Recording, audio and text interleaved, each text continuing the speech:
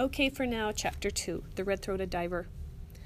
The next Saturday, the Saturday before, I was going to begin my new job at Spicer's Deli, which, if they thought I was any good, I would have been starting now. I was waiting on the library steps. Again. People who passed by looked at me like I didn't belong. Again. I hate stupid Marysville. Every few minutes, I went up the 6 steps to the library doors and tried them, and they were, of course, still locked, so I'd go sit down. I waited for what must have been an hour, until finally the woman with her glasses on a chain looped around her neck. She already had them looped around her neck, even though she wasn't even in the library yet. She came walking up the block and climbed the steps and looked back down at me like I was trespassing. "The Marysville Free Public Library does not open until 10 o'clock, she said. "I know," I said. "These steps were not made for people to sit on," she said, "especially since you might get in the way of others who would wish to use them." I looked up and down the block, then moved way over to the edge of the steps. "Dang," I said, "I didn't see all the people jamming to get inside. Don't they all know that the Marysville Free Public Library does not open until 10 o'clock? She sniffed. I'm not lying. She sniffed. "Go find some other place to be rude," she said. "Is this one reserved for you?" I said. Oh, I know. I was sounding like Lucas. She took out a key from her purse, put it into the door, and opened it, and went inside. She clanged the door shut behind her. She turned the bolt in the lock hard enough for me to hear. I hate this stupid town. I hate it. I waited on the steps, right in the middle of them, my legs all spread out as far as I could spread them. It wasn't too much longer before an old guy came from the other direction. He had glasses on a chain looped around his neck, too, and I almost told him what a jerk he looked like with glasses looped around his neck, except I figured it wouldn't make any difference. He probably wouldn't even care that he looked like a jerk. "You're an eager one," he said, "but the library doesn't open until 10 o'clock. "That's what I've been told," I said. And he laughed, like there was something funny about that. "I see you've met Mrs. Merriam. Is that why you're sitting like that?" I looked at him. He had hair coming out of funny places, like his ears, his nose, between his eyes. He didn't need the looped glasses to look like a jerk. "I guess," I said. "You should be glad she hasn't called a policeman to have you removed." He pulled out a pocket watch. I'm not lying, a pocket watch, and flipped it open. "It's already past 9:30, he said. "I don't think we'll undermine all law and order in the state of New York if I let you in early." He put his pocket watch back, and then took the steps kind of slowly. He puffed his breath out when he reached the top. "There seems to be more of these every time I climb them," he said, and he took a key from his pocket. The library was even cooler than it had been a week ago, and darker, since the only light came through windows that were stained yellow and didn't let in all that much. Mrs. Merriam glanced up from the desk, and when she saw me, the look on her face was the look she probably gave to the bottom of her shoe when she stepped in something that she didn't want to step in. Oh, do you know that face? You know the face when you step in, like, dog poop or something, and you look at it and you're like, oh, ew. That's the face that he thinks Mrs. Merriam is giving to him when she looks at him.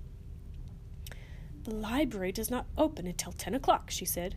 "Exactly right," said the man, who was still puffing a little. "Mr. Powell," she began. "Oh, just this once," he said. "You don't know the meaning of just this once. How many times have you let the Spicer girl in early just this once? For which she will one day thank us when she dedicates her first book to the Marysville Free Public Library." Mr. Powell turned to me. "Perhaps you will do the same. Now, is there anything I can point you toward?" I shook my head. "I'll look around." He nodded. "If I were you," he said, "I'd start in the 900s over there, but that's because I've always been partial to biography." I didn't go over to the 900s. Why doesn't he just go up the stairs and go look at the Arctic Tern? That's why he came. Why doesn't he just go up there? Why is he hesitating? First, I tried the 500s, which looked pretty dull if you ask me, and then over to the 600s, which looked a whole lot duller. And I'm not lying, the 700s were better, and I looked through a bunch of them to see if I could find a picture of the Arctic Tern, but I couldn't. I guess you're wondering why I didn't go up to the book on the second floor right away. I mean, that's what I was there for, not for some stupid biographies in the 900s. But I think it was because I didn't want Mrs. "The library isn't open" Miriam's eyes looking at me like I was something on the bottom of her shoe when I went up there. I just didn't.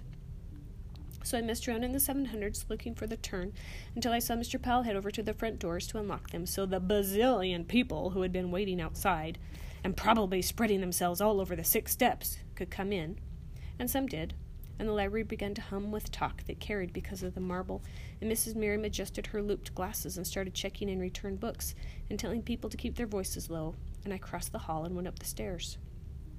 No one had come up here yet, so the lights hadn't been turned on, but the Arctic tern was still there, falling. The morning sun that slanted through the windows, they were stained yellow up here too. The sun showed the water darker and rougher, and the terrified eye. I put my pretend pencil over the glass case again, and I started drawing the wings. I drew the lines down from the wingtips and then sharply back up into the body. I tried to fill in the 6 rows of feathers, keeping them all the same in each row until I came in close where the feathers faded into the body. Dang, they looked like fur. I could feel the wind rush over their tightness. Then, following the line down the bird toward the water, curving it up around his neck a little less, and then back down again toward the water, ending at the perfect point of his lower beak, where it stopped being beak and became air. And then the light snapped on. Mr. Powell, puffing a lot. He looked at me, a little surprised. He had his glasses on instead of looped across his chest, so he didn't look like too much of a jerk. "Oh, I'm sorry," he said. "I should have turned these lights on sooner." "It doesn't matter," I said. He walked over to the glass case and looked down into it. "Sterna arctica," he said. I looked at him. "Arctic tern," I said. I didn't want to think I was a chump, like I didn't know the bird. "That's right," he said. "There used to be a little card around here somewhere. Remember? Doug took that, like a little business card, little placard. Isn't it a beauty? You can feel it plummeting through the air." I didn't say anything. I came up to turn the page. I do it once a week, but I can wait if you want. I shrugged. He looked down again at the sterna bird. "I think I'll wait," he said. "Who drew this?" He turned and pointed to the picture on the wall. "He did. John James Audubon, almost 150 years ago." He looked into the glass case. "You want to try drawing it yourself?" I shook my head. "Oh, I don't draw." "Ever try?" I said I don't draw. Woo! Whoa. Why is Doug being so mad about that? Well, we know that he would like to draw, right? Because he's pretending to hold the pencil and trying to draw the wings and the beak and the terrified eye. He's trying at home to, in the air, draw his mother's smile. So we know he's got like an aptitude for it or a like for it. So why can't he admit, "Sure, I want to be able to draw"? We were talking in class about how at this time, maybe it's not cool for boys to be able to draw. Maybe it's not this time. Maybe it's just his dad and his brother. Think if his dad and his brother found out that he likes to draw. Oh my gosh, they would make fun of him so bad, right? And something about, "Oh, boys can't draw, only girls draw." Well, let's think about that. John James Audubon, he was a boy and he drew these.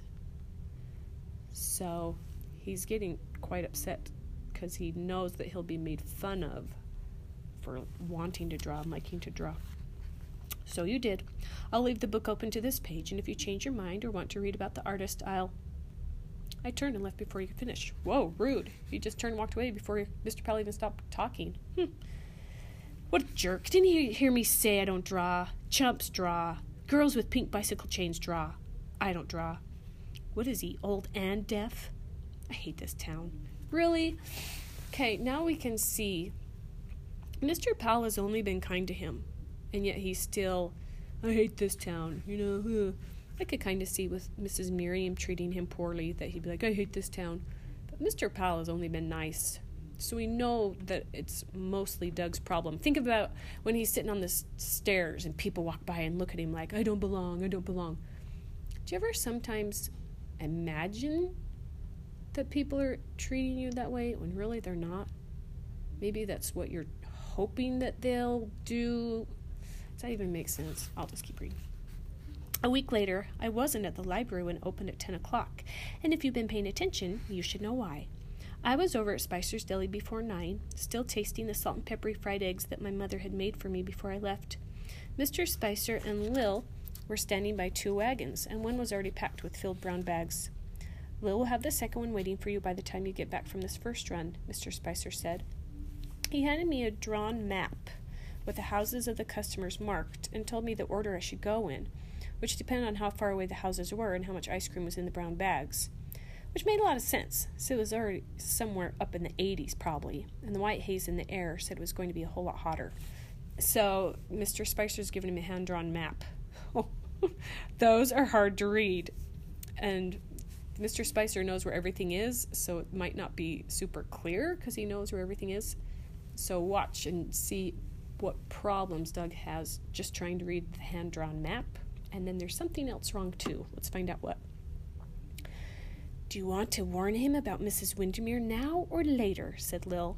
Mr. Spicer looked at her. He doesn't have anything to worry about, he said. Lil looked at me and mouthed, Yes, you do. All the houses on this first run are within a couple of blocks of the deli, Mr. Spicer said, so it shouldn't take long if you put your mind to it. You better get going before the ice cream starts to melt. So I got going. But I'm not lying. It wasn't so easy to match Mr. Spicer's hand-drawn letters to the letters on the street signs, and so it probably did take a little longer than it would have for someone who had lived all his life in stupid Marysville, which Mr. Spicer didn't seem to understand as well as he should.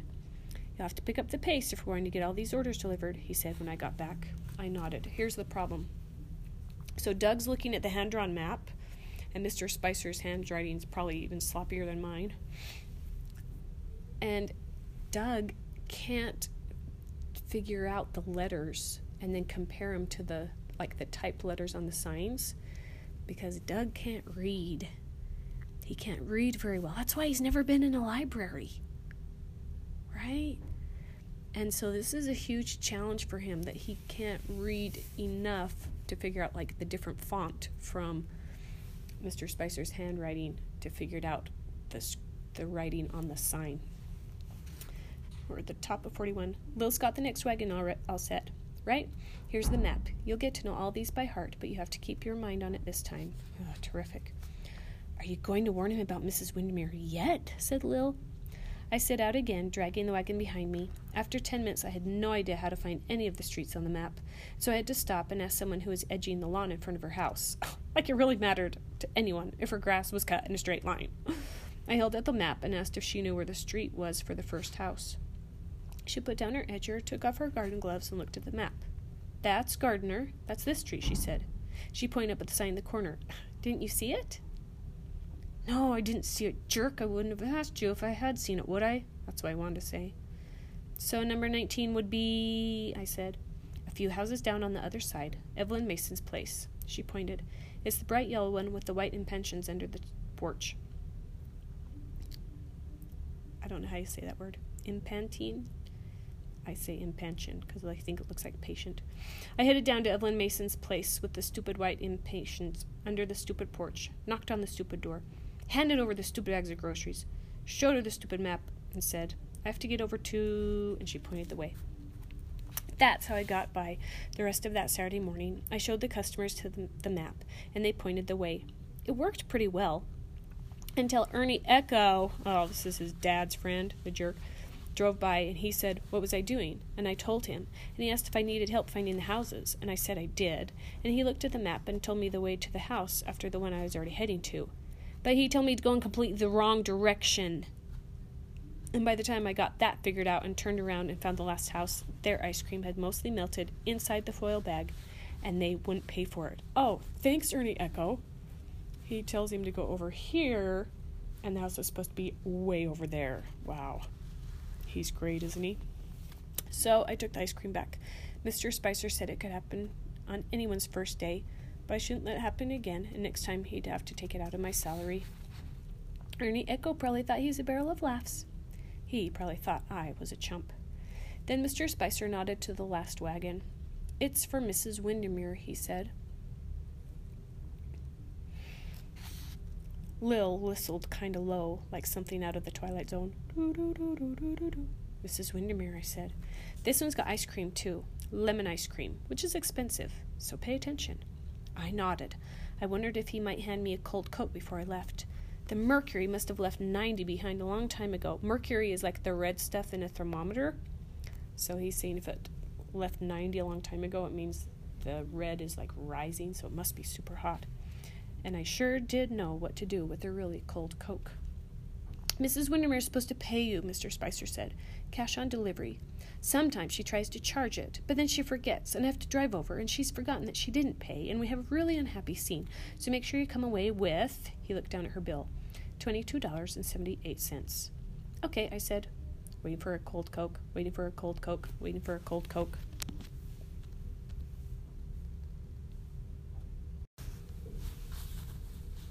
"And you won't even need a map for this one," Mr. Spicer said.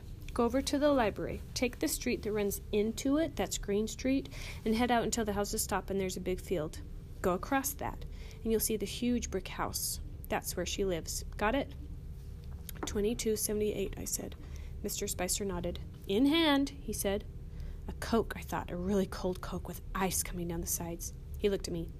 "You waiting for something?" "I wouldn't be in a hurry either if I was him," Will said. "I set off on the last run of those Saturday deliveries. I decided if I found any sprinklers going, I'd jump through them, since everything I was wearing was already dripping anyway.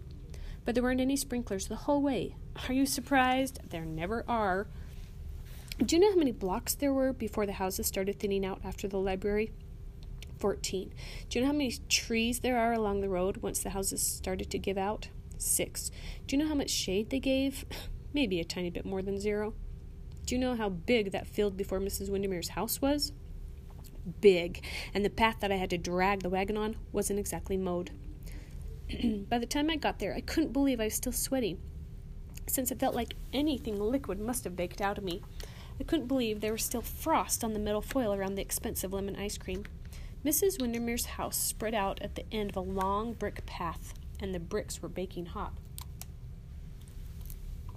That led up from the road through the gardens on either side that had just been sprinkled with sprinklers, which were turned off now, of course, and then past some tall evergreens, and then into some high trees that finally spread some shade down onto the world, and then through some more gardens with flowers that I would have died to bring home to my mother, and finally more baked bricks right up to the house. It was the biggest house I'd ever seen that one person owned. I mean, there were pillars in the front. Pillars! You know, those long, white columns. More windows than Camilla Junior High. This green and white ivy climbing up everywhere. And a doorway with a round window over it. So picture the door. Then there's a round circle window above it. That's right, over it. No one could even look out of it. It was that high up. It was quiet under the trees. No wind. The only thing I heard was someone pecking at a typewriter, and then the little bell dinging when whoever was typing reached the end of a line. But nothing else. It was like even the birds knew they had to be quiet, because I guess no one was supposed to disturb the great Mrs. Windermere. I left the wagon at the foot of the steps that led up to the door, and I rang the doorbell and stepped back. Typing, not stopping. Little bell still dinging. I waited for a while. Typing, not stopping. Little bell still dinging. I went up and rang the doorbell again. Twice. Knocked. Twice. Typing stopped. I took a step back, which turned out to be a really good thing, because the door suddenly swung open, and there was Mrs. Windermere. At least I figured it had to be her. She had hair as white as clouds, and about as wispy, too, and big. It was all gathered like one of those huge thunderheads that rises on hot summer days. The top was in sort of a bun and tied tight with red rubber bands, and in that top bun, I'm not lying, there were 3 bright yellow pencils stabbing through. She wore a bluish kind of gown that shimmered. It looked like something that someone about to go to an opera would wear. Not that I've ever been to an opera, or would ever be caught dead at one. Can you imagine Joe Pepitone ever going to an opera? With a cloud on top and the shimmering blue beneath, she looked like a rainstorm that could walk around all by itself, which wouldn't have been so bad on a day that wanted to be 100 degrees. All this, by the way, took about half a second to see, because she hadn't even finished opening the door when she said, "Who are you?" That's not really what she said. She used a word that I'd never heard a lady use before. It came pretty close after who. You can figure it out for yourself. Who do you think I am? I said. I know. Sounded like Lucas. But you have to remember that she started it, and it was hot. And Mr. Spicer had never given me that really cold Coke, ice coming down the sides. She looked behind me in the wagon. I think you are a very skinny and very rude delivery boy. And you are a very skinny and very rude delivery boy whom I have no time for right now. Go away and come back later this afternoon. She closed the door. hard. Typing started up again. Little bell dinging. I could almost hear Lil snorting back at the deli. I stood out there for a couple minutes. To be as thirsty as I was, you'd have to be in the French Foreign Legion and lost somewhere out in the Sahara Desert for a week. I thought about dragging that wagon back down the baking brick walk and through the field to the road.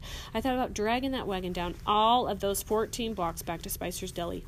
And then I thought about doing it all over again in the afternoon. I rang the doorbell. Typing, not stopping. Little bell still dinging. I rang the doorbell again. Twice. Knocked. Twice. Stepped back. Typing, stopping. And this time the door opened even more quickly. "Do you know what creativity is?" Mrs. Windermere said. You have to admit, this is not something you expect a normal person to say. I'm not sure, I said. "I'm sure that you do not know, or you would not be ringing this doorbell. Creativity is a god who comes only when he pleases, and it isn't very often. But when he does come, he sits beside my desk and folds his wings, and I offer him whatever he wants, and in exchange he lets me type all sorts of things that get turned into plays for which people who own New York stages are waiting.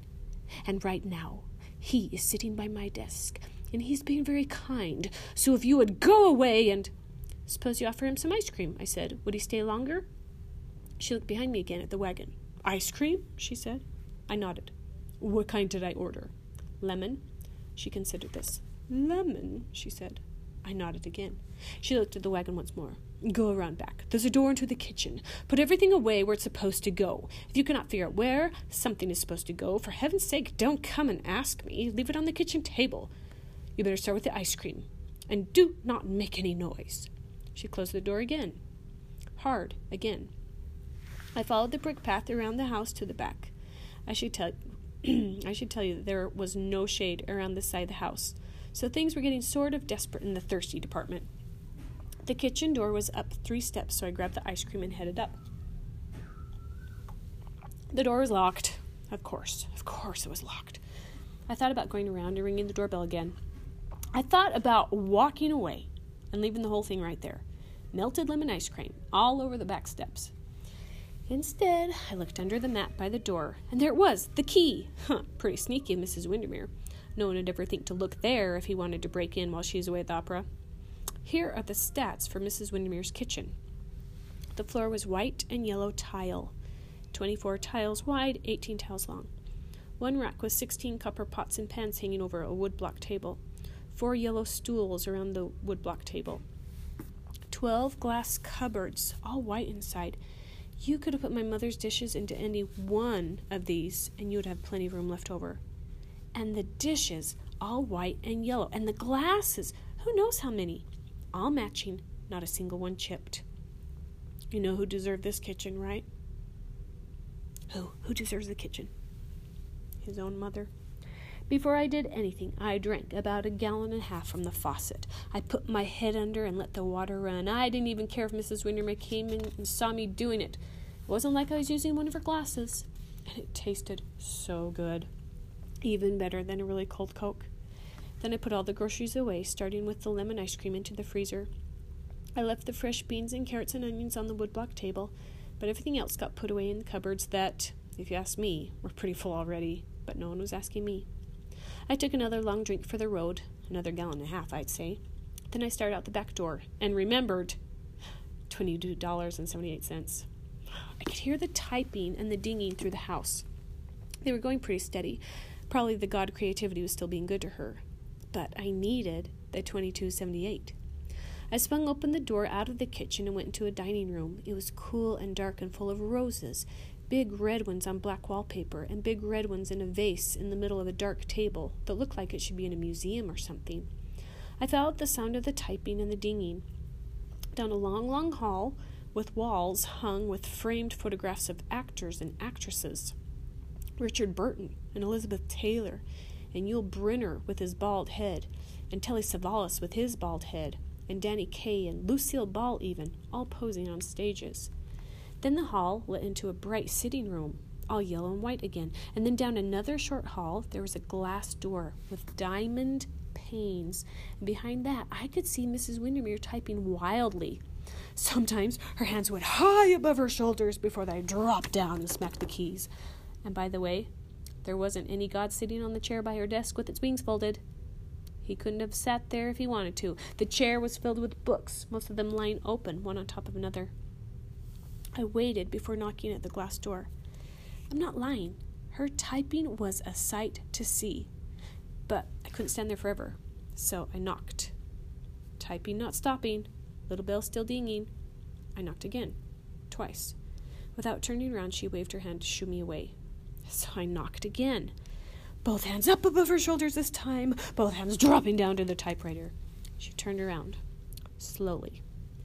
There was this look on her face that, well, if she had reached for one of the sharp pencils stabbed through her bun, I would have been gone. What is it now? She said. I have the bill, I said, $22.78. You have to remember that we were talking through the door here, which made the whole thing kind of weird. It was like I was talking through glass to some sort of prison inmate. Put it on my account, she said. She turned back to the typewriter, sorted all the keys that were jammed together now. I can't, I said. Mr. Spicer wants me to bring the cash back to him. She was working over a typewriter. Mrs. Windermere, I said. Oh, she said. I'm not lying. Oh, just like that. Then she stood up and grabbed the door handle, which was glass too, by the way, and threw the door open. You fix the typewriter key, she said. I'll get the money. I went into the room. It was bigger than I had thought. Its walls kept going back, and every wall had dark wood bookshelves to the ceiling, and every bookshelf was crammed. Out on the floor there was a round table heaped with books. Beside that was a dark couch covered with rows of books. Everywhere on the floor, piles of books leaned into each other. On the sides of her desk and the front of her desk, more piles leaning. I never thought that one person could own so many books. I picked one up off the desk and smelled its pages. The smell of old paper. I worked at separating the keys in her typewriter. I found it pretty quickly that the trick is to take one key at a time and just let the ink get all over your hands. And I got most of them done by the time Mrs. Windermere got back. She threw $25 at me. I don't think I have any change, I said. Keep it, she said. Splurge. Go on a shopping spree. Book a trip to Monte Carlo. Do whatever you want. But do it away from me. Here, stop fussing with that. You'll just get everything all inky. She took over the typewriter keys. And I think by the time I backed out of the room with the $25, she had forgotten I was there. $2.22. It was the only tip I'd gotten all day, but it was a good one. $2.22. Do you know what you can do with $2.22? I had never had that much money all my own. $2.22. So maybe it's because I was thinking about the $2.22 that I turned the wrong way in the short hall and got into a room I hadn't been in before. It was all light blues, with white furniture and a white fireplace with small stone lions on either side and another vase on the dark table filled with pink roses. And all over the fireplace, a huge picture of birds, the same size as the one of the Arctic tern, and by John James Audubon again. You could tell. But this one was different. One bird was the mother. Two were swimming away, doing what they felt like doing, not even looking at her. And there was this small bird, pretty young. It was looking like maybe it wanted to swim where the other two birds were, but maybe not. And anyway, he was afraid to try. And the mother, her neck was turned all around about as far as it could possibly go, and she was looking far away, something a long way out from the picture. She's looking at a place she wanted to go but couldn't because she didn't know how to get away. Oh my. Who in the book does this picture represent? Were you thinking Doug's mom? What's she looking back at? Is she looking back at before they moved to Marysville, or is she looking back at her relationship with her husband in previous times? Who's the little bird that's looking and kind of wants to follow the other two away but wants to stay because he's afraid? That'd be Doug. The two birds that are leaving, that could be the dad and the brother.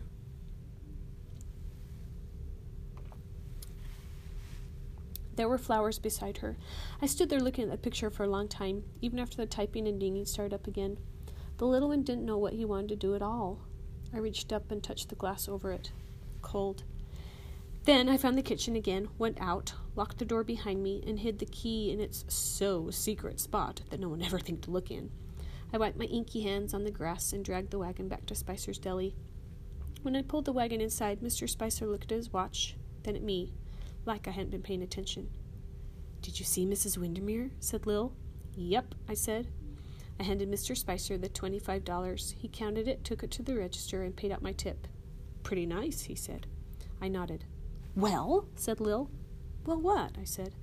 "I pay salary every other Saturday," Mr. Spicer said. "Okay," I said. I still had my $2.22 in my hand. "That's fine." "I know, I'm a chump." "Okay, why is he thinking he's a chump?" He's thinking that he's a loser because he's thinking he should say, "No, I want to be paid right now. I don't want to be paid every other week." But really, do you say that to a boss? On your first day? No, you just are glad that you're getting paid when the boss says, right? "So what happened?" said Lil. Then Mr. Spicer handed me a Coke. "You remember, right, that I know what to do with a really cold Coke?" I did it, except the burp, since Mr. Spicer was right there. "Not a thing," I said when I finished. "You skinny thug," said Lil. I handed her the bottle. I burped when I got out onto the street. I'm not lying, it was a pretty good one. Birds flew out of the maples. So Lil was hoping that he's going to come back with a story about, "Oh, she's so weird and crazy," and he's not saying anything. So he's teasing her back by, "Nothing happened, nothing." I put the $2.22 in my pocket and went up to the library. Mrs. Miriam looked at me, then went back to whatever she'd been working at to let me know that I wasn't worthy of Her Majesty's attention. So what? So what? It wasn't like I needed her attention. I just came to the library to see if I could get that beak right, which I probably couldn't on account of how I don't draw, like I told Mr. Powell. So what? I went upstairs. The lights were on. Mr. Powell hadn't turned the page of the book. It was still open to the Arctic Tern. But there was one thing that was different. There were 3 large blank sheets of paper on the glass display case, and there were 5 colored pencils: gray, black, green, blue, and orange. Dark orange. They were all sharp. There was an eraser, too, waiting like I had ordered them. I ran my hand over the glass on top of the Arctic Tern. Then I left. I didn't touch anything, since I don't draw, remember? That night at supper, my father asked if I started the job. I nodded. Did I get paid? Tips. Tips? That's all? Tips? Didn't I get paid for the day? I told him I got paid every other Saturday. He told me I was a chump, and he and my brother laughed at me like I was jerk of the world, like I was never going to see any of that money, like I was about as useless as a rubber crutch. My mother turned and looked out the window at something far away. That next week I ran into Lil Spicer 3 times. The first 2 times, I looked like a chump. The first time, I'd finally jumped under a sprinkler because it was so hot. The sidewalks were white and shimmering, and if there was any place within 10 miles to go swimming, I didn't know about it. I guess I got desperate. So I jumped under a sprinkler not so far from the library, and it was perfect, and I had just come out from under it when, of course, Lil Spicer turned the corner on her bike, looking as cool as if she'd been in Monte Carlo or something.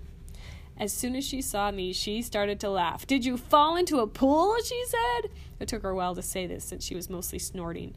"No, I didn't fall into a pool," I said. "Did you?" "You did. You went under a sprinkler." I don't know why that's embarrassing. Maybe you guys might think that's embarrassing, to be all dripping wet when there's a girl you like. I don't know. I didn't say anything. What would you have said? "You're trying to stay cool by running under sprinklers, just like when you were a cute little boy instead of a skinny thug." "Yes, I'm trying to stay cool. I suppose that's one way to do it." "Yes, it's one way to do it." Lil Spicer started to laugh again. "It's a pretty dumb way," she said. "Thanks for pointing that out," I said, and went on down the white hot sidewalk, wishing that I wasn't squishing so much. You're leaving footprints," she pointed out. She was laughing so hard she was almost crying. I hate this town. The second time he saw Lil Spicer was on Friday. I was heading toward the library, and yes, I know it's not open on Friday, but who knows if a miracle might happen and it would be open after all. So I was heading to the library, and when I turned the corner, there, 2 blocks away, was my brother with a new group of criminals. It hadn't taken him long. They were in front of Spicer's Deli, probably figuring out how to rob it. My brother sat on a Stingray that wasn't his, so we're thinking a Stingray is just a bicycle. not a motorcycle, but a really cool bicycle, okay? My brother sat on a Stingray that wasn't his. I guess it belonged to some weak member of the pack. It belongs to one of the kids that's there in the group. And he's probably talking about how hard life was where he had come from, and how he'd been in knife fights that were for real, and how he'd even seen a teacher get knifed, which was all a lie. But when he pulled up his shirt and showed the long scar he'd gotten from climbing over a fence, which is what he's doing right now, pulling up his shirt, who could tell it wasn't a scar from a blade? I moved back into the shadows beneath the tall maples in front of the library. I didn't move. That's how Pax detect you. So he's going to try to stay where his brother won't see him, because his brother's such a jerk that when they see him, then he and the whole gang will be making fun of him. That's how Pax detect you. You move, they see you out of the corner of their beady yellow eyes, and then they swarm for the kill. Which is why I did not move when I felt a large, wet, sloppy plop drop down from the branches overhead. Large isn't the right word, and drop isn't either. Think pour down for drop down, and you have it about right. There was a rustle, and a crow flew away, grinning. Oh, what happened? This bird pooped on him. I did not move. Oh, the plop slimed down my hair, over my ear, and then along my neck and into the collar of my t-shirt, and I still didn't move. I waited. I could feel the bird poop starting to crust over in the heat, and still I didn't move. I waited. He'd rather have this bird crap on him than have his brother and his friends make fun of him. I waited until finally Mr. Spicer came out and hollered, and my brother hollered back and stood up on his Stingray. He was really pretty good at bouncing on the thing, and then he looked my way. I think my heart stopped. I almost panicked and moved, but someone must have said something, probably God, and so he turned and headed the other way on his bike, hollering once more at Mr. Spicer before he left, the jerk. My heart started back up again. I waited in the shadows until he biked around the corner with the rest of the pack, and then I reached up to wipe off the bird poop. Except, before I got to it, I heard Lil's voice. "Did you know that half your head is covered in bird droppings?" she said. "It's not bird droppings," I said. "It's not? Dropping. It's one dropping, not droppings. It's not like I stood here and let this army of birds poop on me." "So you stood there and let only one bird poop on you. Good for you." "I didn't let it poop on me." "Oh," she said. Do you know how she said oh? It wasn't like she was figuring something out and had just gotten it. Like, oh. It was like she was saying that I was the jerk of the world, which I had been hearing a lot lately. "It sure is a mess," she said. "When you have hair as black as yours, it really shows well." "Thanks," I said. "Do you need some help cleaning it up?" she said. "By the way, and not that I think you're not too smart or anything, but I just want to make sure you do know that she wasn't really offering to help, right?" "No," I said, "I don't need any help." "If you ask me," she said, pushing her bike past, "you are someone who needs a lot of help." She turned and looked back at me. "Maybe you should try going under a sprinkler," she said, and smiled helpfully. I smiled back and watched her right away. Then I reached up and felt the bird poop in my hair. It was all crusty, all right, but it was still sticky enough to smear. I rubbed as much as I could out of my hair and onto my fingers and then onto the grass. I didn't get much out before it all hardened. So I did go under a sprinkler on the way home. It wasn't a bad idea. The third time he saw Lil that week, I didn't look like a chump. At first, I was spading up a place for a garden in front of the dump. And I'm not lying, this was hard work, since no one had spaded up this ground since forever. It took all morning, but I had almost finished when Lil Spicer came riding up on her bike. In her basket, she's got these plants. It was the eeriest thing. It was like we'd had the same dream or something. "Hi," she said. "Hi," I said. "My mother sent these over," she said. "How did you know I was digging up a garden?" Lil got off her bike and put down the kickstand. "My mother is weird like that when it comes to plants." She knows. She reached into her basket and held them up. "Daisies," she said. They were long, and bright white blossoms fell out of the damp newspaper. We planted them together and watered them, and then tightened the soil around them. It means something, you know, when people plant things together. By the time we were done, these daisies were strutting their white hearts out in front of the dump, which didn't look quite so much like a dump anymore. My hands are all dirty, Lil said. I almost reached out to hold them. I think she would have let me. How come, when you're feeling good like this, something always happens to wreck it all? How come? So we're standing there, Lil and me, Lil holding up her hands out, and my brother, my jerk brother, comes riding up on his Stingray. He gets off and looks at the daisies. Then he looks at us. Nice, he says. Thanks, says Lil, because she doesn't know yet that he's a jerk, and she doesn't know, like you know, that he's not really saying they're nice. Looks like they need some water, he says. Oh, my stomach starts to twist up. They're fine, I say.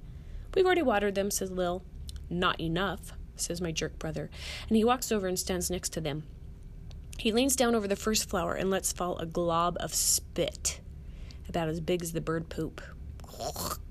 It falls right into the flower, and its head bobs down with the weight. Then my jerk brother leans over to the next flower. He lets fall another glob of spit. Lil gets on her bike and rides away. She's out of there. My brother spits on every one of the flowers. Big globs that he hacks up from deep in his lungs somewhere. Looks a lot better now, don't you think, Duggo? I stood there like a chump. Well, what's he supposed to do? There's nothing he can do. You see how things never go right when you're feeling good? You see how things never go right when you're feeling good, said my father that night. You work like a friggin' dog and get ahead in production because you've been doing a good. No, a great job. And so you take a few more minutes for lunch to relax a little. Who cares? You're still making your quota, so who freaking cares? But it turns out that Mr. Big Bucks Ballard cares, and he lays into you for coming back late, like it's going to cost him a whole $1.50. We don't get things done around here by coming back late, he says to me when I come in. Try not to make it a habit. That doesn't sound like he's laying into him. Sounds like he's kindly saying, get back to work. I'll make it a freaking habit if I feel like making it a habit, I almost said to him. And stuff like that, through the meatloaf and green beans and canned peaches. Who does he think he is, said my father. I almost said that maybe Mr. Big Bucks Ballard thinks he's my father's boss. But I'm not an idiot. My father's hands were twitching like they wanted to flash out, and I didn't want them to flash out my way. So I shut up and ate, which is what he would have told me to do if I'd said anything anyway. My mother mostly looked out the window. Things never go right when you're feeling good, my father said again. After my father and my brother left, I helped my mother bring the dishes into the kitchen. Thanks for the meatloaf, Mom, I said. Thanks for the daisy, she said. I'll try, I said. That smile. The next Saturday's deliveries went better, mostly because I remembered the routes. Evelyn Mason and Gardner was waiting for me at the back door, which she held open as I carried her bags of groceries in and put them on the kitchen counter. You're so skinny, she said. I think that's everything, I said. I want you to sit right down there and pour yourself a glass of milk, she said. Then she opened up the box of cinnamon donuts I'd delivered. You don't know how much I love cinnamon donuts. I had 2 with a glass of milk. Evelyn Mason looked as happy as I probably looked. I'll order some chocolate donuts for next week, she promised. I didn't tell her not to. On the next run, I got turned around and had to ask a mailman where the Loeffler house was. I showed him my map. Oh, you need to be on Washington Street, he said. It's parallel to this one, but 2 blocks that way. When I got there, Mr. Loeffler was sitting on his front porch with a light bulb in his hand. He stood up when he saw me turn the corner. Exactly who I've been waiting to see, he said. I'm not late, I said. Oh, no. I just need someone to change the bulb over the back door. I'm a little shaky on ladders, you know. I changed the light bulb while he held the ladder. I climbed down and looked at him. He looked a little shaky on the ground, too. Anything else? I said. We went all over his house and changed 6 light bulbs. He must have spent a lot of time in the dark. That's just great, he said. He was pleased as all get out. You could tell. He handed me a $1 bill. For services rendered, he said. On the last run in town, I went to the Dohertys first. They were the people whose ice cream had melted last Saturday. Mrs. Doherty met me at the back door. 5 kids watched through the screen while she inspected the ice cream straight off. Did the ice cream melt again? The littlest one asked her mother. No, Phronsie, not this time. That's good, Phronsie said to me, because if it was melted, then Ben and Joel and Davy said they were going to have to kill you. I looked at the 3 boys. They smiled at me. Not really, they said. Oh, don't be too sure, Mrs. Doherty said to me. And when all that was done, I had to head out to Mrs. Windermere's.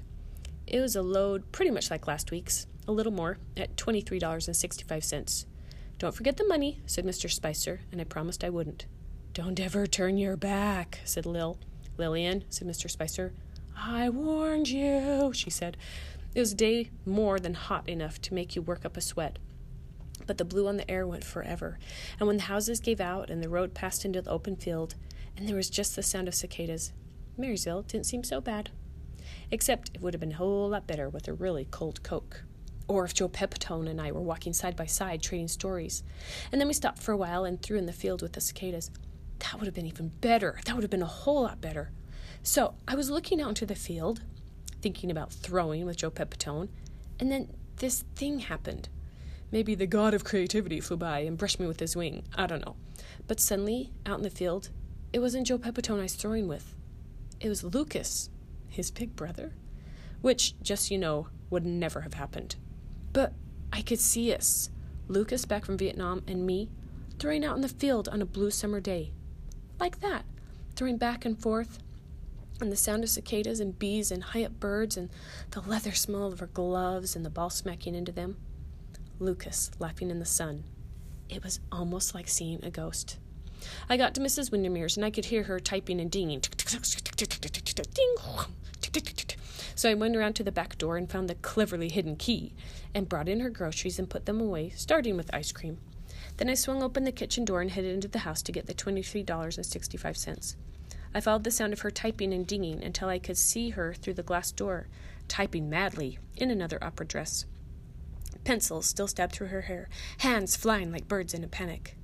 But before I knocked, I went into the blue room. Do you remember what's in there? That's the one with the red-throated divers, with the mom and the 3 little ones. I don't know how long I stood there, staring at the picture.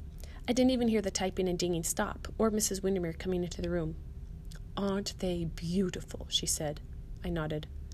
What kind of ice cream did I order this week? Peppermint. What kind of birds are they? Audubon called them red-throated divers. They're a sort of loon. It's a lovely family group, I think. Peppermint? Some family, I said. No one's paying attention to the mother. Who would blame her if she took off? Look at them. Okay, is this foreshadowing? Is Doug's mom going to leave? Because no one's paying attention to her? A minute or so went by, and then Mrs. Windermere said, in a voice as soft as summer blue air, Skinny delivery boy, you have it all wrong. Look how she's standing close to her little one. She's looking around to watch for the next spectacular thing that's going to come into his life. And I'm not lying. She was right. Oh, there's our foreshadowing. Something spectacular is going to happen to Doug. Something spectacular in his life. After dropping off the wagon and pocketing $10 for my pay, so $5 from last Saturday, $5 today, plus Mr. Leffler's $1, plus a $1.35 tip from Mrs. Windermere, and drinking a really cold Coke with Will, and not telling her a thing about Mrs. Windermere no matter how hard she tried to make me, and not burping until I got out on the street, I went to the library. Mrs. Miriam glanced up when I came in. Oh, it's you, she said, in that disgusting thing on the bottom of my shoe kind of voice. I went upstairs. The lights were on, and Mr. Powell was standing by the glass case. He looked up at me as I came over. The 3 blank sheets of paper were still there, and there was another pencil, a light blue. I moved the sheets over and looked down at the Arctic tern. Those sharp wings, the neck, the beak, everything dropping toward the cold, cold sea. The terrified eye. I let my hand follow the lines over the glass. I stopped over the eye. My fingers moved. I don't think I know your name yet, said Mr. Powell. Doug Switek. Mr. Powell held up the black pencil. Mr. Switek, would you like to try to draw it? He asked. I don't know how, I said. Then let's begin, said Mr. Powell. And I'm not lying. When I took the black pencil in my fingers, it felt spectacular.